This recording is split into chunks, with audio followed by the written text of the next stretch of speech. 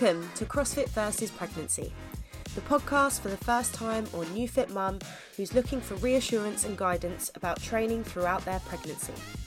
I'm Misha, a coach who went from competitive bodybuilder to CrossFitter to expecting first-time mum all in 18 months. Having searched through what feels like the entire web for do's and don'ts, I realised that the best way I could prepare for a CrossFit baby would be to speak to those with first-hand experience and share mine week by week. From coaches to athletes, new mums to veteran parents, you can follow my CrossFit pregnancy journey as well as learn from those who have successfully lived through it. 3, 2, 1, yeah!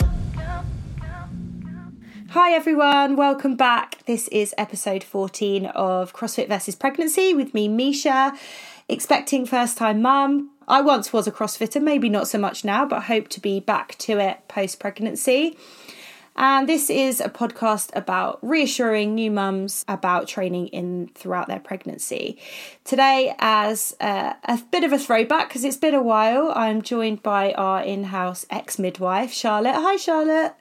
Hi. It really has been a while, hasn't it? It feels like ages, actually. And it feels like since I last spoke to you, I'm suddenly pregnant, which sounds ridiculous, but as in physically, the way that I look, there's no hiding it now. There really isn't. The pictures that I've seen, there is no hiding that bump anymore. Well, actually, I haven't put any pictures on social. I was thinking that for about 4 weeks. So I think actually it's time that I do. So you will probably be a bit shocked again.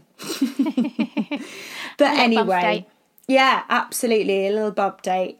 So yeah, I am now 28 weeks currently, but as of tomorrow, I'm 29 weeks. So correct me if I'm wrong, Charlotte, but does that mean I'm now definitely in my third trimester? I believe so, yes. You are flying through this pregnancy. Oh my God, it is actually scary how quickly it's going. I think I might have said this to you before, and I keep saying it to people who keep saying, oh, it's not long now, is it? Because the baby isn't due until 2023 and it's 2022, it feels like it's so far away because it's next year that I'm having a baby. But actually, in the grand scheme of things, you can be full term from 37 weeks officially. So that's less than 10 weeks. And when I put it like that, that's a little bit scary. That's eight weeks? Oh, thanks for reminding me. Sorry. Yeah, exactly. So when it's not long. But at the same time, I'm definitely excited. And something that I've actually spoken to my partner Ollie about this week is how I'm really not fearful of birth. And I think that's something that is going to be natural for any first time pregnancy. And that's an assumption that I'm making. And the reason I think that I'm not fearful is because much like in any part of my life, I like to be incredibly informed and educate myself for any circumstance. So anything that could possibly happen, I have my ideal. I have that within my job, my life. You know, we all have these goals and aspirations, but I also have the possibilities of failure or things that aren't going to go my way or the way that I want them to go. So I'm not scared of birth. I can't say I'm excited about it, but I'm not scared about it. So something I wanted to speak to you, Charlotte, today is about how you would approach patients that might be a bit fearful. Now we're in the third trimester. It's very real. You know, obviously there is a possibility that you could have a baby and it be healthy, you know, and grow as normal at any time in your third trimester. Hopefully not. Fingers crossed not. Hopefully. Yeah, I'm not ready. But yeah, is fear something, and anxiety about birth something that you used to hear a lot? It definitely is. I think a lot of it is down to the unknown, especially when it is your first baby and your first pregnancy, and it's something you've never been through before, and everyone can say, oh, it feels like this, it feels like that, it starts off feeling like period cramps. that's so subjective to every person. What I might think is bad period cramps compared to what you might think is bad period cramps. Right. It could be polar opposites. And I think a lot of it is to do with reassuring people that actually feeling that fear and that nervousness is very, very normal, and normalising feeling nervous about it rather than brushing it away and being like, oh, you shouldn't be scared of it. It's an exciting time, because actually it is quite a nerve-wracking time. But like labour aside, giving birth to a human that you're then going to look after, it is scary and it is nerve-wracking for anyone, no matter how ready you feel. And I think it's about normalising that for women more than anything. Absolutely. And also being prepared as well. Like I say, I feel like I inform myself, I prepare myself for any eventuality. And what I mean by that is, you know, I haven't written a birth plan yet. I'm actually very near the end of my hypnobirthing course, which I mentioned weeks ago. Life's just been very busy and I haven't been able to give it my full focus. But for me, hypnobirthing hasn't been something that I felt that I needed to rely on. It's a mindset I think I already have as a competitive athlete, that I'm looking and as a professional and a self-employed professional as well, in that I like to be fully informed about anything I'm about to encounter or take on. So informing myself of all eventualities is something that I really like to do, and I think that is so empowering in any situation. But I can imagine that many women, through lack of experience of doing such, or perhaps they're relying on their healthcare professional to essentially give them all the information. And as we know from this podcast and from what you've said and other professionals, within the NHS realm, that information can be pretty sparse in terms of advice and essentially what we're told and what we're guided with. So I know I'm quite a long way off now, but is there any, as always, thinking about the days when you're working for the NHS, are there any boundaries that you have to stick within, or any guidelines that you have to follow when it comes to guiding women about their birth choices? To some extent, yes. Obviously, there is guidelines that you have to follow and that are recommended to follow. That being said, guidelines are guidelines, and as healthcare professionals, we have to follow the guidelines. Yeah. However, if a guideline, for example, is vaginal examinations every 4 hours to see how you're progressing when you're in the first stage of labour, and although that is a guideline, you are well within your rights to say no. Like, if you research it and you feel comfortable, like for me personally, I'm very impatient. I would want to know. I would want to know if I'm progressing. But for some people, they find that very off-putting and invasive. And it is invasive. Like, it's a very private part, and you are very vulnerable. And for some women, they may not realise that they are allowed to say no to things. Exactly. Obviously, your midwife or your doctor or whoever's looking after you is going to explain the reason. If you decline it and say, I don't want to be examined, they're going to explain the reasons why we'd recommend you be examined. But if you've done the research and you feel that, no, I don't need to be examined every 4 hours, you are well within your rights to say no. And I think a lot of people don't understand that. Yeah. And don't maybe feel as empowered, because they're like, oh, well, my healthcare professional said this, I don't need to question it, and I'm just going to do as I'm told, essentially. And it's about taking that back into your own hands and doing some of your own research like you've done. 100%. I could not agree more. And actually thinking about what you've just said, apart from hypnobirthing, if you haven't heard the episode where I did briefly touch on it, I would definitely recommend anyone that has no experience or understanding about what hypnobirthing is. There is a few podcasts which give you some, and I'm sure there's plenty of YouTubes as well, that give you a definition, some explanation about what it is, because I was incredibly wrong about what hypnobirthing was before I knew and found out for myself what it was.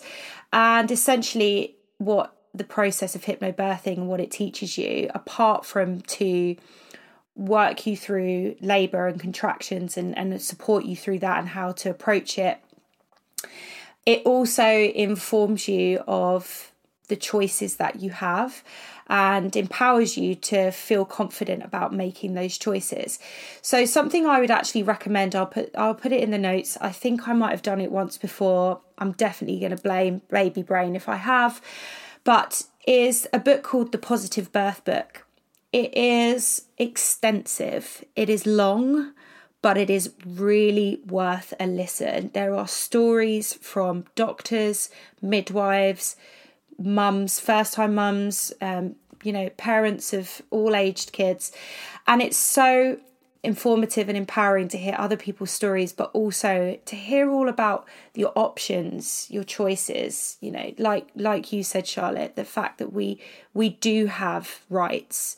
And that's something that I know I've actually mentioned this a couple of times on the podcast before, that the conversations that I've had with, for example, my mum, who is 70, she had me when she was also 35. That's how old I am now. And so back in the 80s, the idea of having some kind of choice about how you were going to give birth blows her mind, because there just wasn't that option. You were going to a hospital as long as you got there in time, and you would follow the process, and that would normally be sat in a bed. And if if something needed to be done, there was no rights, there was no choice, it was just done. And so since that point, since the 80s, there has been so much done to give women back their rights on choice about how they approach their birth. And I think it's awesome. And I think knowing that, and knowing that we have rights, regardless of where you choose to give birth, or perhaps you don't choose, it just happens, is so important, even if you have a high risk, or, you are you end up being in some kind of surgical situation.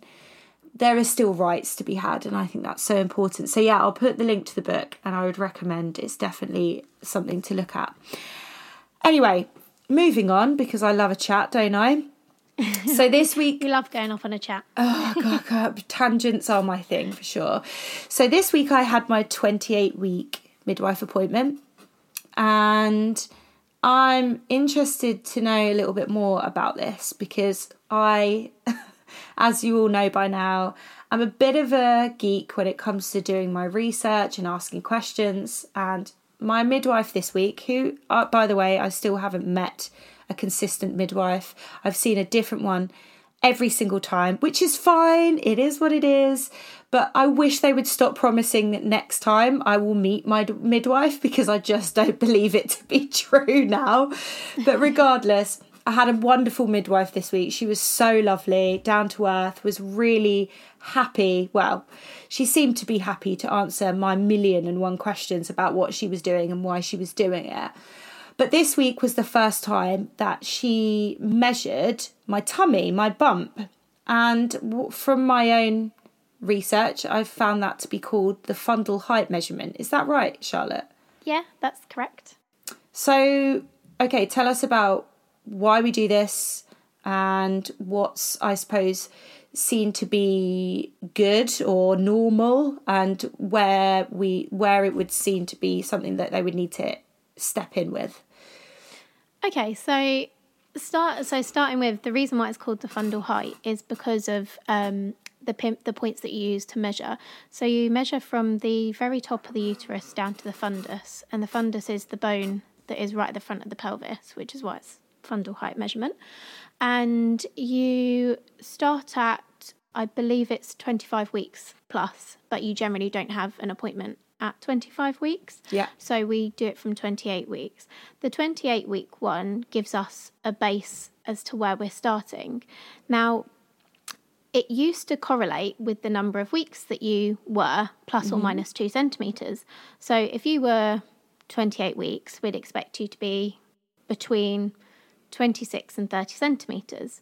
And that would get plotted on the graph. And if you were less than that or more than that, then we'd request a scan to make sure that baby's growing okay, not growing too big and not growing too small.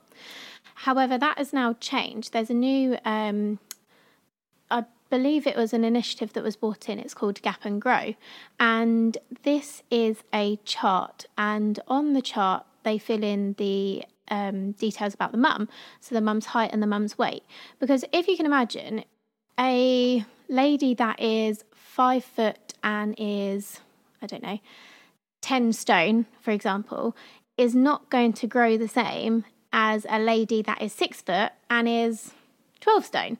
Those babies and the way that they grow is just not going to be the same. And so the measurement of centimetres and weeks has seemed to be a bit outdated, and actually we were missing small babies or big babies because it wasn't subjective to the lady and her body.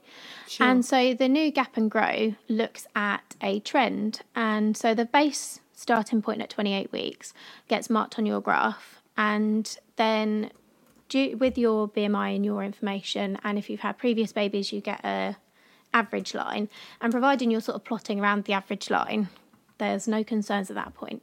And then as your pregnancy grows further into the pregnancy and baby grows, we plot the measurements on this graph, and if the growth of the baby sort of tails off a little bit and plateaus, we would get you scanned because it suggests that baby is maybe not growing as well as he or she should be. If there's a massive increase in baby's growth, then again we'd get you scanned, and the same if baby just doesn't grow at all between the two measurements, as the baby's growth can be sort of one of the first signs that maybe the placenta isn't working as well as it should be. And also, if you're suddenly growing a much bigger baby, it could be suggestive of gestational diabetes. So we can try and catch that earlier to prevent sort of the poor outcomes that can come later in pregnancy if these sorts of things are missed. And it's quite interesting. Obviously, there's times where you might plot it and then you're like, yep, this baby is a bit small, so we'll send the lady for a scan, send it for a scan, and they're like, no, the babies are absolutely fine. And it's because of baby being a bit lower or baby being a bit higher or position and that kind of thing. But it's always definitely better to get a scan and double check than it is to just be like, yep, that's fine. We won't worry about that. Yeah, amazing.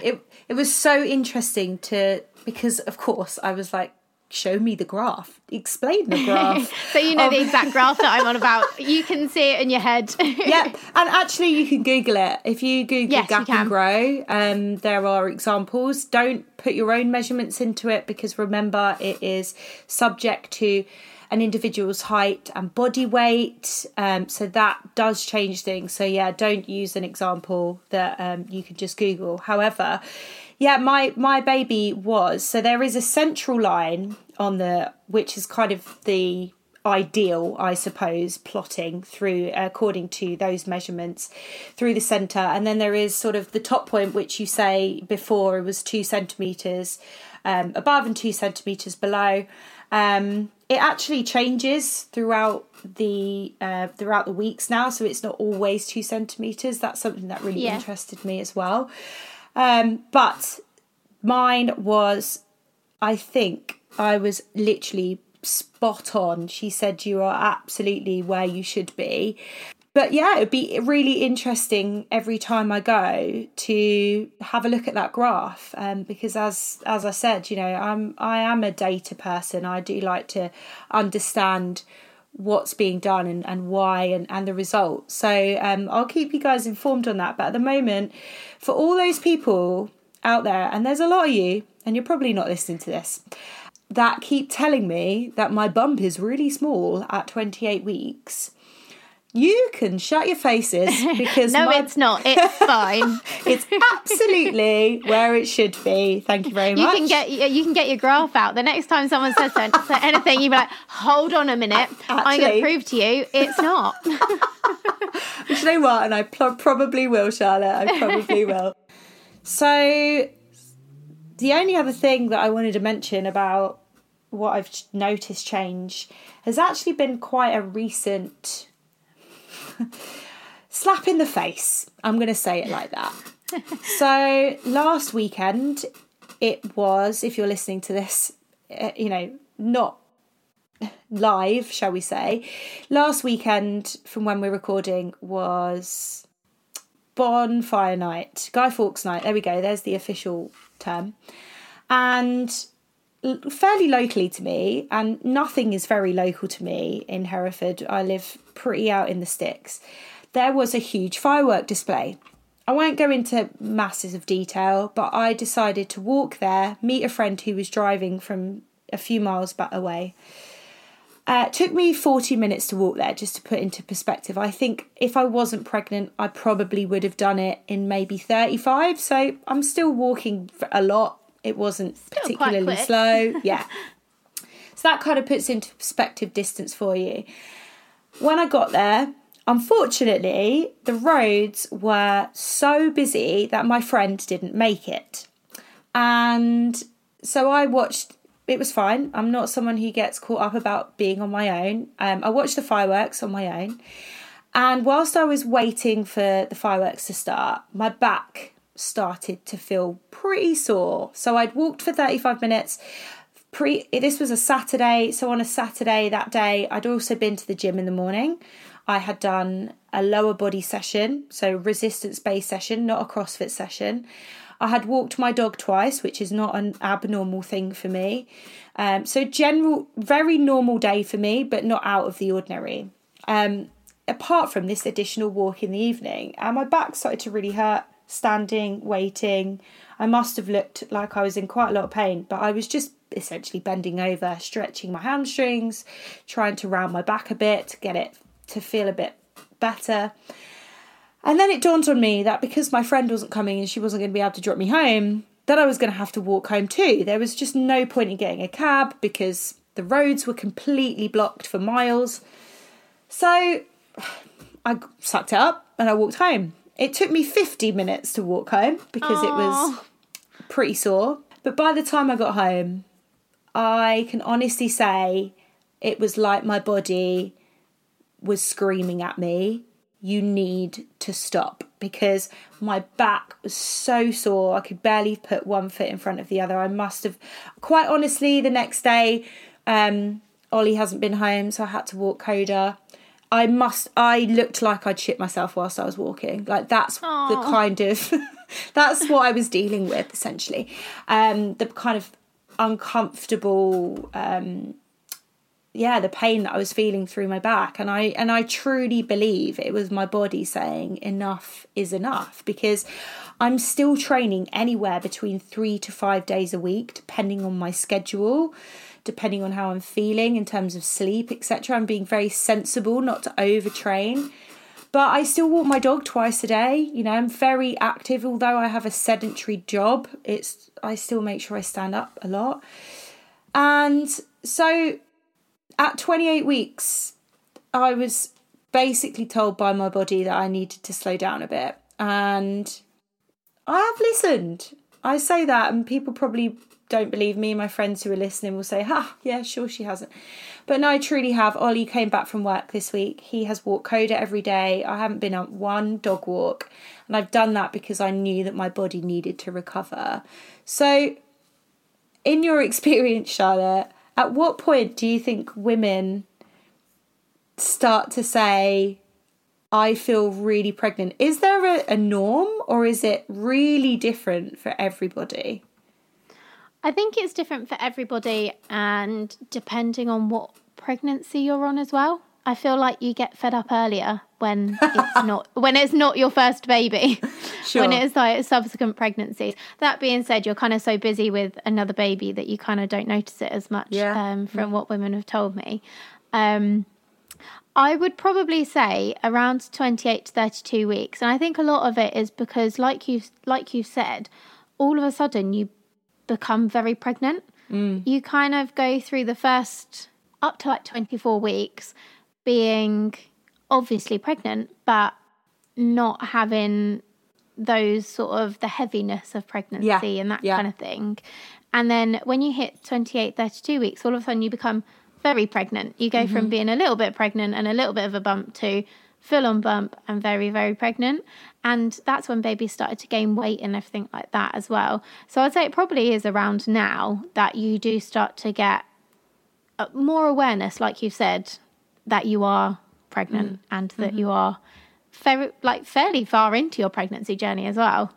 Well, yeah, I mean, when you think about it, full term officially, I know everybody says 40 weeks, but really it's between 37 and 42. So like we've said, 8 weeks really until I'm seen as full term. It's not a huge amount of time. I've done the most part. So it's inevitable that this last trimester is going to be the time where your body is experiencing a change like it never has if it's your first pregnancy, in terms of the weight through your, at the front of your body. And I think having had, and I was so grateful for my friend and sports therapist to see me yesterday on a cancellation. Thank you, Faith, if you are listening to this. That she basically had a look, gave me a treatment, gave me a massage, and said, what's funny about pregnant women is even those that train, it's not like when individuals come to me and they need a deep tissue massage and their muscles are tight. When pregnant women come to me, around the areas that most commonly cause discomfort, around your pelvis, around your back, it's just that they are engaged and activated the whole time. So when you touch them, there isn't the need to really go in. There isn't knots. There isn't that. It's just that they need to switch off. So releasing that activity and that engagement is essentially what she did. And it's amazing how she just said, compared to, time gone by where she's treated me and there's needed to be a lot of friction and a lot of work done on a muscle group or a particular body part or whatever it might be, this time it's pretty immediate that she sees the area relax and change. So that was a really interesting way of thinking about it, because your posture is changing, because the way that your weight is changing, your muscles are engaged in a different way the whole time. So if you haven't thought about it like that before, ladies, and you haven't had a pregnancy massage, I would highly recommend it. Yesterday, yes, they're never going to be as intense as what we're used to. Of course not. But go and see someone who you trust, who knows you, who knows your body, and they can still do some pretty good work and make you feel tons better. So it's definitely something that's come back onto my radar now. I'm at this point, certainly in my final trimester, it's going to be something that I have much more regularly than I have done. So wanting to move on to talk about training. That's what we're here for at the end of the day. So to revisit something that we've looked at twice on this journey so far is the recommendations about CrossFit during pregnancy. I will put the link in the notes as usual, but this is an image of breaking down your trimesters and adaptations that CrossFitters should make to certain movements, skills, intensity, etc., as they go through each trimester. So seeing as I'm in the third trimester now, I thought I would relate this to where I'm at with my training and Charlotte's view on if she thinks that that's appropriate or not. So actually, it's pretty brief as we come into the final trimester. There isn't too much more information. We've pretty much done all the major adaptations that we need to do now. And as somebody who I would deem to be more as what they describe or define as an advanced athlete, I'm going to just go through it all. So all athletes should decrease the weight as necessary, dependent on the form and comfort. Now, what I really love about that is that there is no specificity to it, in that it's not, you should only work to this percentage of your maximum lift, or you should only work with this equipment. It's still giving you the guidelines of if it feels okay and if your form is still okay. Because of course, as we come into this point of our pregnancies, women are going to have experienced all manner of size differences in their bump. As I've just said, so many people keep telling me that I'm really small. But actually, and relevant to that, I don't know whether I'm small or whether I'm not. Well, now I do, thanks to my gap and grow chart. But what's relevant to that is that until very recently, the bar path in any kind of Olympic lift has still been really good. And that's something that I've been really conscious of. And when I talk about the bar path in Olympic lifting, we talk about the bar from the floor position and the bar staying close to the body essentially until it's up onto our shoulder, if we're talking, or above the head. So naturally, as we get further on and bigger, that bar path is going to be inhibited by our bump. So I have only recently stopped lifting from the floor and started doing it from a hang position, but I'm still doing that. And actually, that brings me really nicely onto the advanced athlete recommendations. And one of those is clean and a snatch from a hang position. Without even having read this, that was a natural adaptation that I made, realising that going to the floor was getting tougher. I just didn't have quite as much room to bend all that way. But actually, from a hang position, still felt okay. Yes, the bar path isn't as perfect as it once was, but I'm being very conscious not to completely balls up my form. The other things that it suggests are no rope climbs. I kind of think that's a bit of a given, really. Yeah, I feel like that's common sense to maybe not climb a rope when you're 28 weeks pregnant. I mean, the last time I climbed a rope, I was about 19 weeks. It felt pretty comfortable. I was still confident in my strength, my mobility, my capability. And it's not really something that you let go of in a rope climb, whereas I was more fearful about hanging on a rig, because even though you're not essentially as far off the floor, the movements that we're performing are probably a little bit more risky, in terms that if you lose your grip, you're going to fall and you're going to hit your spine, or it's not going to be a comfortable fall. Whereas with a rope, you've got both your feet and your hands attached to the rope. You kind of fall straight down, don't you? Like, yeah, you're going to land on your feet and your bum rather than like your back or your stomach or... Yeah, and also if your feet slip, then your hands, you might get some rope burn, but pretty much it would have to be a massive fuck up for you to... You'd have to be pretty high and at a bit of a weird position to and almost push yourself away. Yeah, absolutely. And almost push yourself away to completely fuck up a rope climb. So I get that. I totally get that.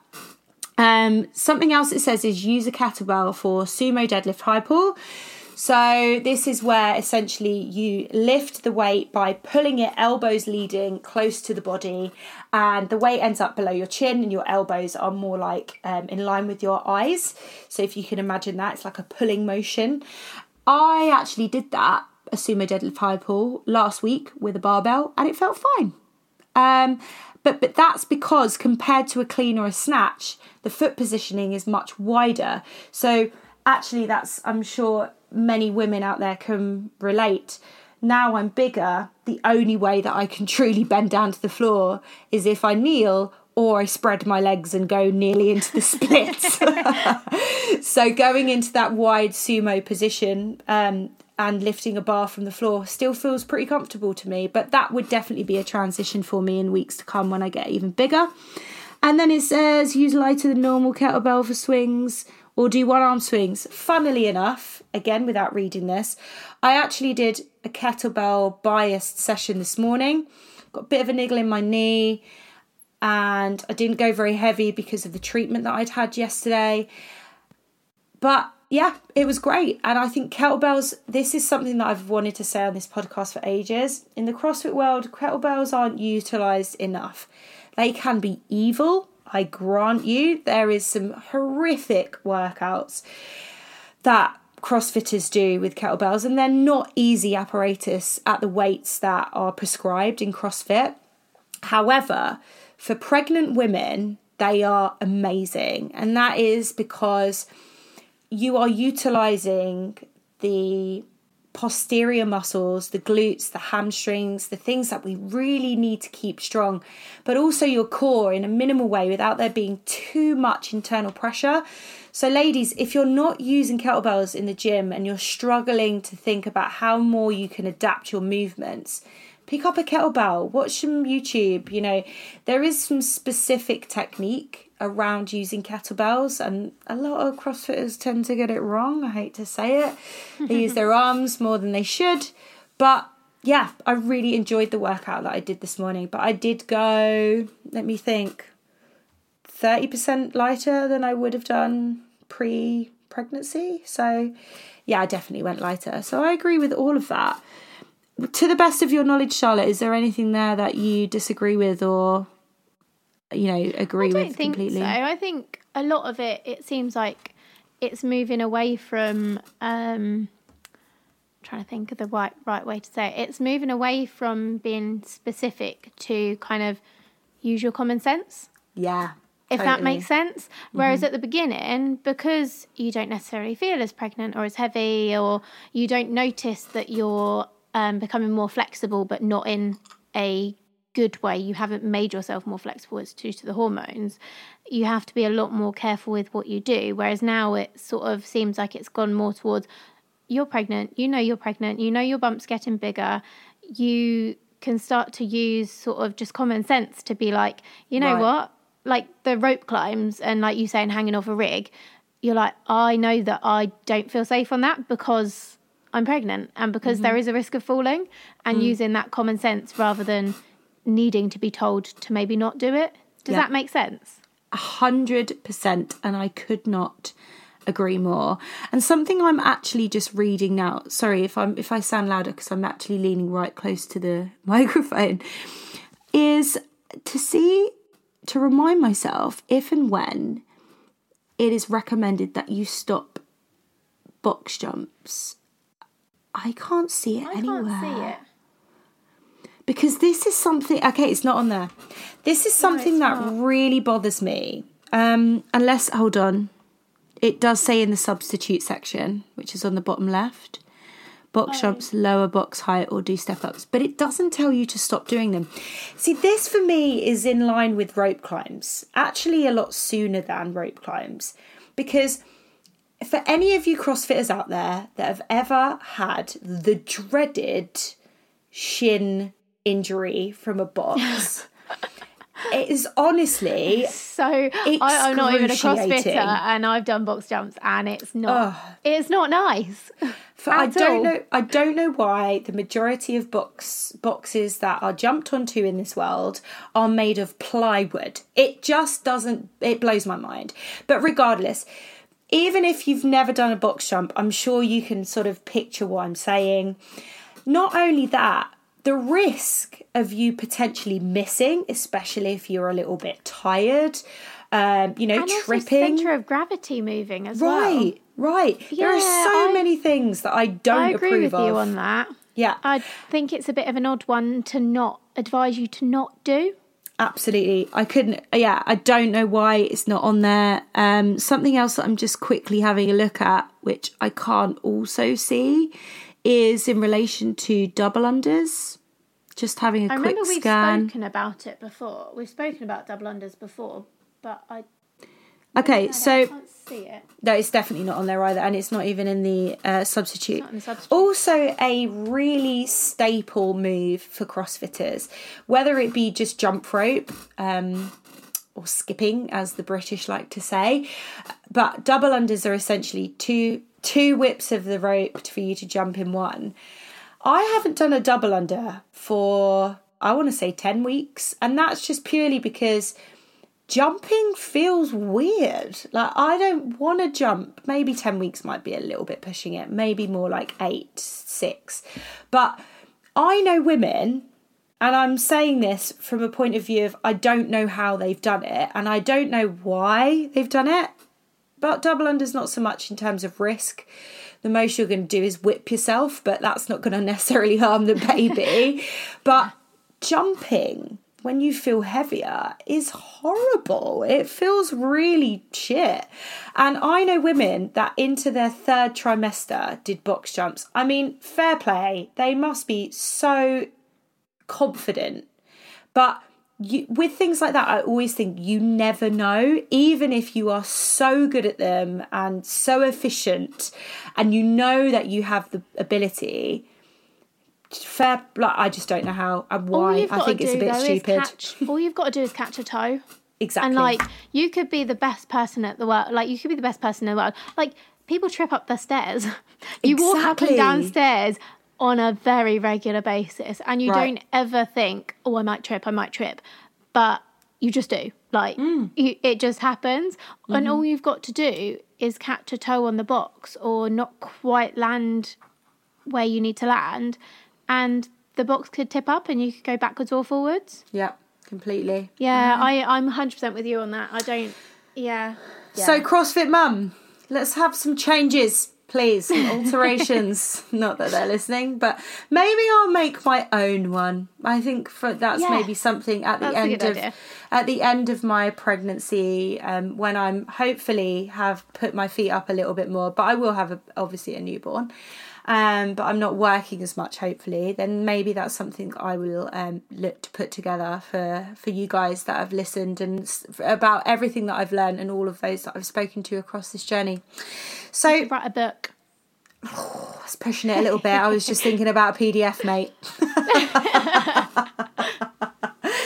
So I'd like to finish on something that I was so excited about this week, and I couldn't wait to speak to Charlotte about this because it genuinely made me so happy when I saw this.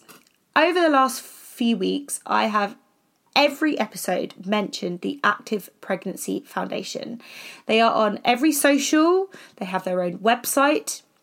Essentially, it is a collection of professionals from a manner of all professions that have come together to educate the world, society, do better with educating our health professionals, and also, the bit that I love the most, come together to perform medical studies around pregnancy, birth, postpartum, and exercise and activity. So, as you can imagine, I was so excited when I first came across them, hence I keep mentioning them. I'm very excited that in weeks to come to have a couple of founders of the Active Pregnancy Foundation excited to be a part of this podcast, so stay tuned for that. However, this week they have... I'm so excited. It's pathetic, really, and very sad of me to be that excited. But they have released a study that they have done. It was published on the 4th of November, so literally last weekend, 2022. The article reads, "The impact of heavy resistance training on pregnancy and postpartum health outcomes." I mean, if that could not be the most appropriate study for this podcast, then I don't know what is.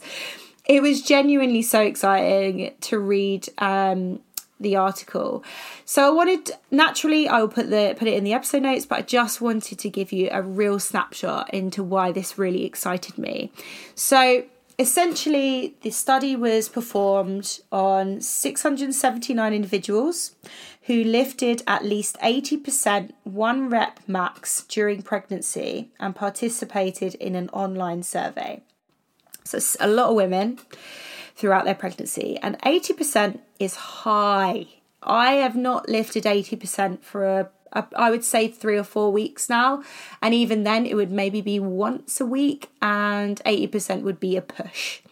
So to know that women have been encouraged to do this as part of a study, I was quite gutted to not be part of it, to be honest. But anyway, we digress. So this is in relation to Olympic weightlifting and many other sort of boundaries around that too. So I won't go into detail of the results, but I will give you the conclusion.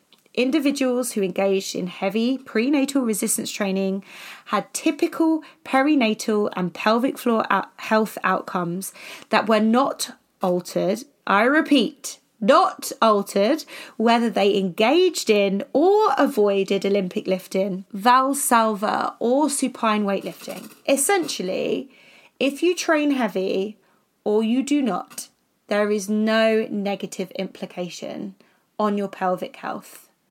And is that not just music to my ears, to our ears? It really is. I'm like grinning like a Cheshire cat. You can't see my face, but I'm happy. It's, for someone, it's amazing to read. It's like an absolute breakthrough in research. It's amazing. It really is, especially for someone like myself who I actually had this conversation. I've had this conversation a lot over the last few weeks about people being mostly positively inspired and shocked about my capabilities at being at the stage where I am now in pregnancy. But then when I have conversations, you know, they say, wow, how are you lifting that? You know, you're amazing. That's so strong. Should you be lifting that? You know, I don't mind that at all, because then when I go back to them and I say, well, actually, that's about 50% of what I could maximally lift.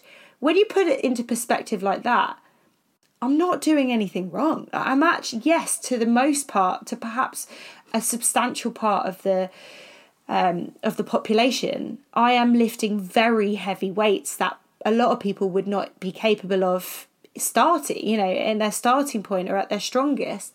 But to me, it's not difficult. So it gave me that reassurance to know that by lifting most of the time sub 60% of my max is absolutely fine for me, for my baby, for my health postpartum. So guys, go read the study. It's so exciting, and I'm just so grateful for the ladies, the accumulation of amazing ladies that have put this together, all of which there are 5 ladies who were a part of this study, who headed this study, and all of them are a part of the Active Pregnancy Foundation. So that just puts into perspective how much respect and admiration and excitement I have around the foundation and what they're doing and what they're trying to achieve going forward. So awesome news, ladies. Keep lifting. Just keep doing it. If it feels good, do it. Pick up something heavy and have a great time. I was just so awesome. And I would definitely recommend, if you haven't already, going and checking out the Active Pregnancy Foundation on Instagram. Whether you are currently pregnant, you know, all of the above, whether you're seeking pregnancy, whether you just have an interest in training, or perhaps you're a coach yourself and you're working with pregnant and postpartum mums, even if you have a certification in pre and postnatal fitness, that truly means nothing. Unfortunately, even the courses that are available today are still pretty Jurassic in their knowledge and their education and the studies that they use. So check this out. It's super exciting, and I think for most part it's just really reassuring that we're not doing anything wrong. So go the Active Pregnancy Foundation. Love you guys. So good. And hopefully there's much more to come from where that came from as well. And of course, my personal passion lies around resistance training, Olympic lifting, throwing heavy weights around. But there are so many more studies that they have been involved in relating to all different types of sport and exercise. So go check them out. Highly recommend it. It's really reassuring. And that's it. I have, as always, talked too much and left Charlotte in silence way too much. But as always, I'm so grateful for you joining me. It's been lovely to catch up and as well just get your views and your experiences. I think it's so important for women to appreciate that when you are a healthcare professional, you are still met by so many boundaries, even if it's not what you know from your own passion and your own opinion.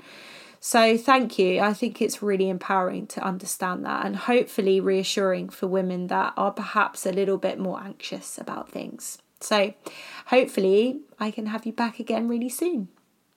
Yes, absolutely. I really enjoy doing it, and I really enjoy chatting to you. And I actually learn, like, with the studies and stuff, I find it really interesting myself, as it is a passion that I have as well, but also things that I'm learning that we didn't get taught at uni or we didn't look into. So yeah, thoroughly enjoying being with you. Thank you. That's lush. Well, I'm going to sign off and say thank you so much for listening. If you guys have anything that you want to get in touch, whether it be a comment or an experience or a question, you can get in touch with me at info@mishapt.com, or any of the socials, including the CrossFit versus Pregnancy podcast Instagram, are all in the episode notes. Drop me a DM, ask me a question, let me know how you're getting on in your pregnancies, or if any of this information has helped you all. And I will be back hopefully next week, subject to me feeling any more pregnant. No, I'll be back next week, and Charlotte will be back really soon. Thanks for listening, guys. You take care. Bye.